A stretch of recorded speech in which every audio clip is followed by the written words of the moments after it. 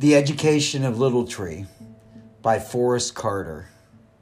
It's February 23rd, 2021. The Farm in the Clearing. That night by the creek, laying next to Grandpa, I guess I was surprised to find out Grandpa had ever been a boy. But he had. Through the night, his mind taken him back, and he was a boy again. Grandpa was 9 years old in 1867. Let me just set the stage for you for a minute, because I think it's been a couple of days since we've read from The Education of Little Tree. This is the night of the day that Grandpa got bit by the rattlesnake, that he had put his hand in the way of the rattlesnake going after and attacking Little Tree. So that night by the creek, laying next to Grandpa, I guess I was surprised to find out Grandpa had ever been a boy, but he had. Through the night, his mind taken him back, and he was a boy again. Grandpa was 9 years old in 1867. He had the run of the mountains. His ma was Red Wing, full Cherokee, and he was raised like all Cherokee young, which meant he could ramble as he pleased in the mountains. The land was occupied by Union soldiers and run by politicians. Grandpa's pa had fought on the losing side. He had enemies, and so didn't venture out of the mountains hardly any at all. Grandpa run errands to the settlement when it was needed, for nobody paid any attention to an Indian boy. It was on one of his ramblings that Grandpa found the little valley. It was deep between high mountains and growed up with weeds and bushes and tangled over with vines. Nothing had been planted in the valley in a long time, but Grandpa could tell that once it had been planted, for it was cleared of trees. An old house sat at the end of the valley close to the mountains.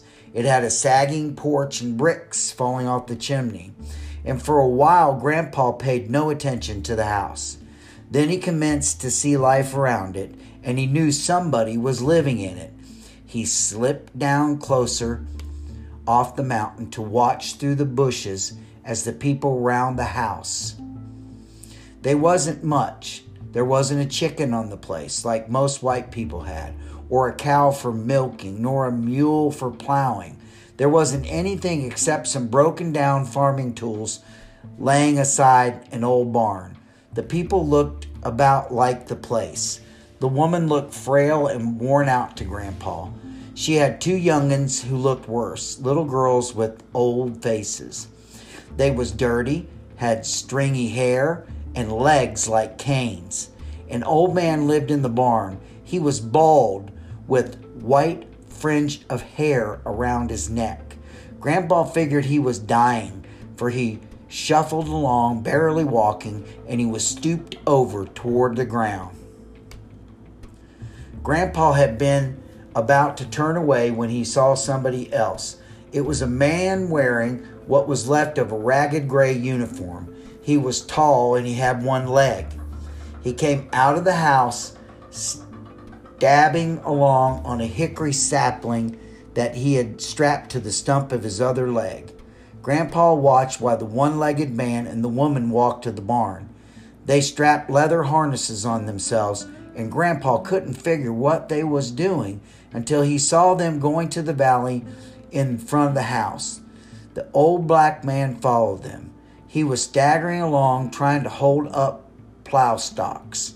They got in front of the house and commenced to bend and pull in their harnesses. The old black man tried to guide the plow. Grandpa thought they was crazy, trying to pull a plow like a mule. But they pulled it. Not very far at a time, only a few steps, but they pulled it. They would stop and start again. They wasn't doing much good. If the old black man tilted the plow too much, it went deep in the ground so they couldn't pull. And so they would have to back up while the old black man pulled and hauled at the plow, falling down and getting up again, trying to get the plow set again. It was too shallow for real turning of the land. Grandpa figured they would never get it plowed. He left that evening while they was still at it, pulling and tugging. He came back the next morning to watch. They was in the field when Grandpa got to his hiding place. They hadn't plowed enough ground to even see over the weeds. While Grandpa watched, the plow point hung under a root and jerked the old black man down. He stayed down a long time on his hands and knees before he got back up. That's when Grandpa saw the Union soldiers. He moved back into a deep fern growth and kept his eye on them. They didn't scare him, for though he was only 9 years old, Grandpa was Indian wise and could move right through the whole patrol without them seeing him, and he knew it. There were a dozen men in the patrol, all on horseback. A big man with stripes of yellow on his arms was leading them, and they were stopped back in the pine grove, watching the plowing too. They watched for a while, then rode on out of sight. Grandpa went hand fishing on a creek and come back by late that evening with his fish. They was still at it, but going so slow and tired they was practically crawling. Then Grandpa's hawk eyes caught the yellow flash in the trees. It was the Union patrol leader back in the pines. He was by himself, and he was watching again. Grandpa slipped onto a back trail to home. That night, he got to figuring. He figured the Union soldier with the stripes was up to meanness, and he determined he would warn the people in the whole house that they was being watched. Next morning, he set himself to do just that. He got to his hiding place, but Grandpa was shy of people. He waited, trying to figure out how to go about it. They was out in the field, jerking at the old plow again. He had about decided he would leap out into the field, holler what he wanted to tell them, and run. But he was too late. He saw the Union soldier with his yellow stripes. He was still a ways off in the pines, and he had another horse with him, but nobody was on it. As he came closer, Grandpa saw it was not a horse, but a mule. It was the worst-looking mule Grandpa had ever seen, hip bones sticking out in ribs. Its ears flopped down over its bony face, but it was a mule. The Union soldier was driving the old mule ahead of him. Just as he got to the edge of the woods, the soldier strapped the old mule with the whip and it taken out across the field. The soldier stayed back in the woods on his horse. The woman saw the mule first. She dropped her harness and stared at the mule running across the field. Then she hollered, "Lord God Almighty, it's a mule! He sent us a mule!" She's taken out after the mule, running through the bushes. The old black man taken out too, running and falling, trying to catch up. The mule ran straight toward where Grandpa was hiding.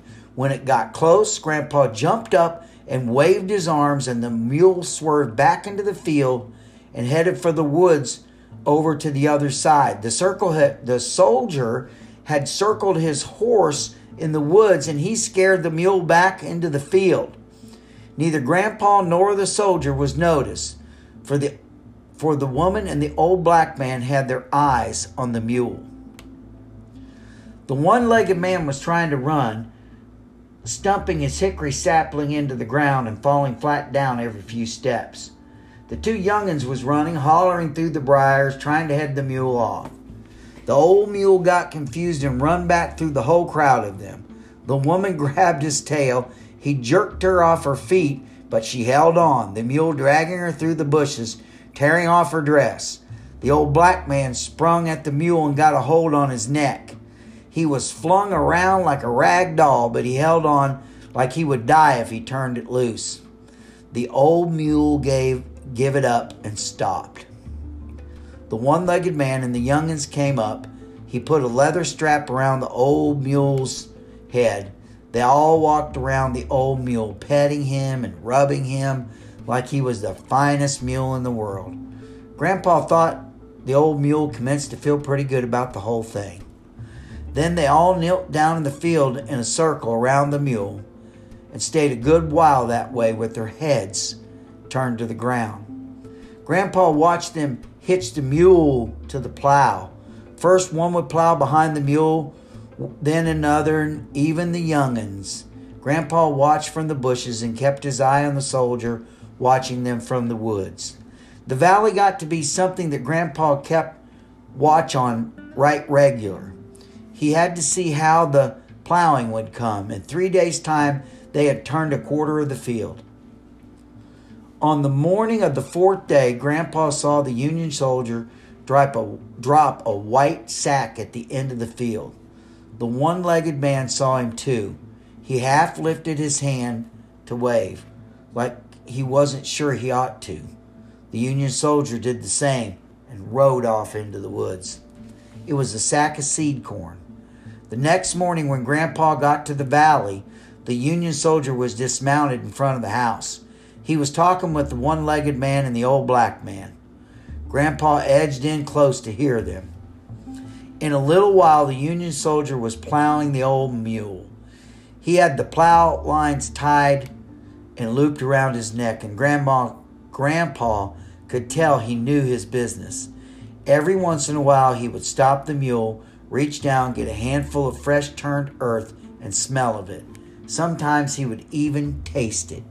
Then he would crumble the dirt in his hands and start plowing again. Turned out he was a sergeant, and he was a farmer from Illinois. Usually he couldn't show up to plow until nearly sundown, when he could slip away from the army post. But he come and plowed nearly every day. One evening he brought a skinny private with him. He looked too young to be in the army, but he was. He commenced coming with the sergeant every evening. He brought little bushes with him. They was apple trees. He would set one out on the edge of the field and work at it for an hour, getting it set in water. He would pat the ground around it, prune it up, fix frames of wood to put around it, and then sit back and look at it like it was the first apple tree he had ever seen.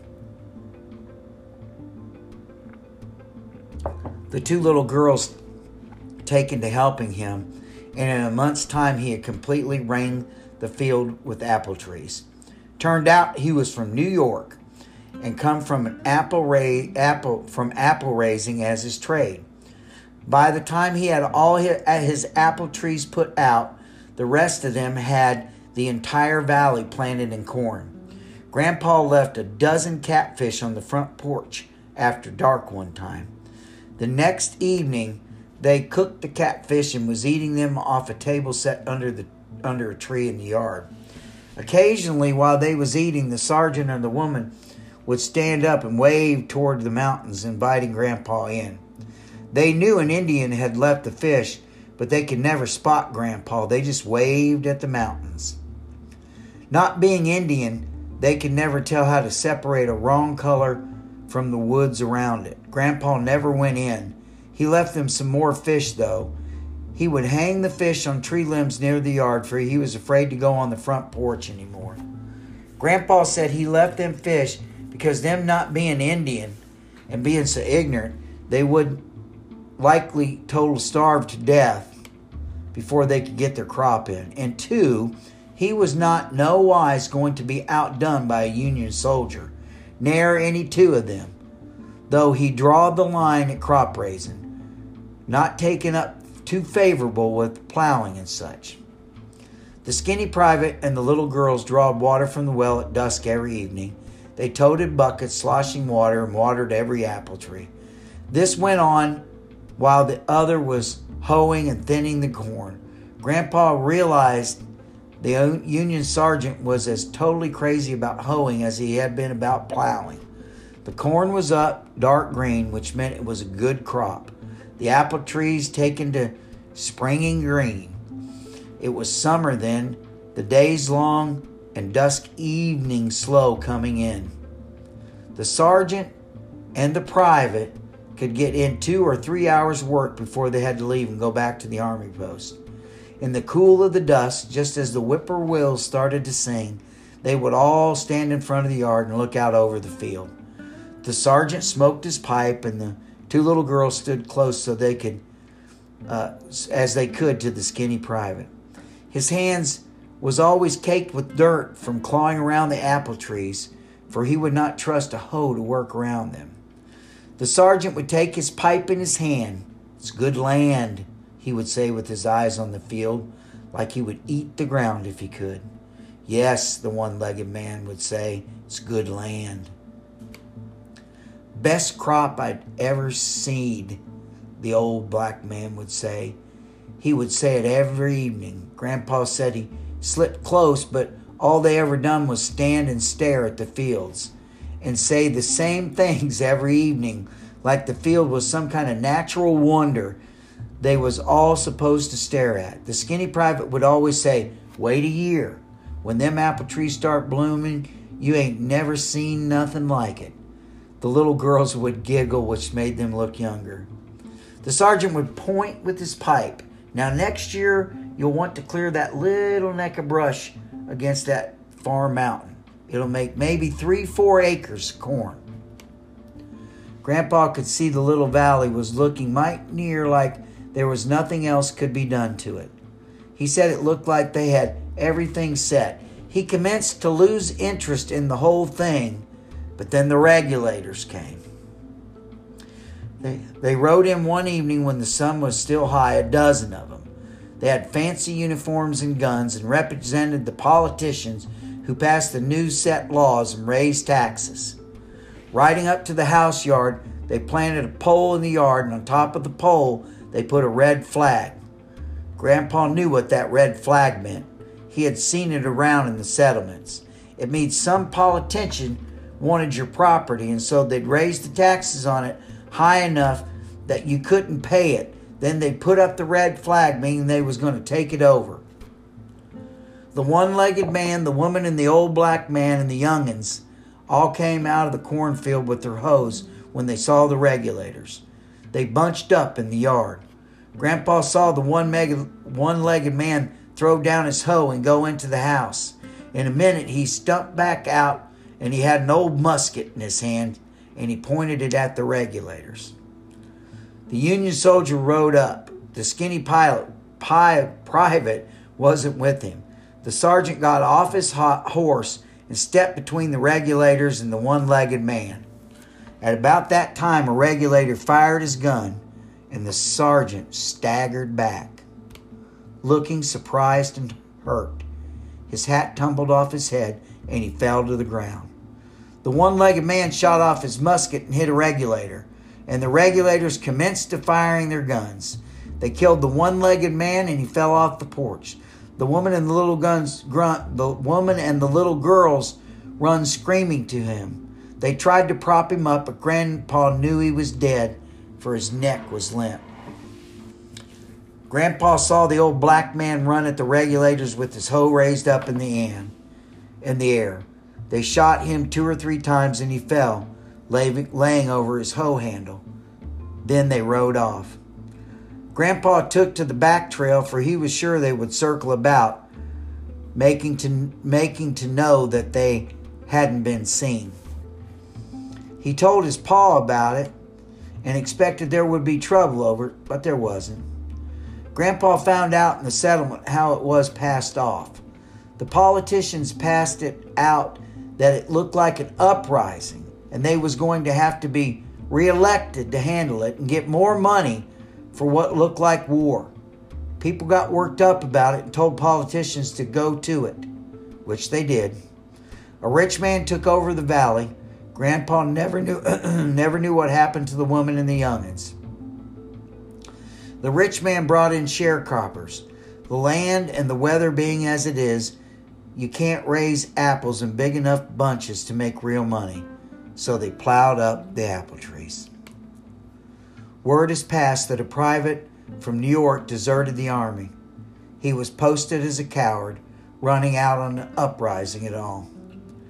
Grandpa said they boxed the sergeant up to send his remains and such back to Illinois. He said when they went to fix him and dress him, one of his hands was clenched into a fist. They tried to unclench his fist and finally had to take tools to do it.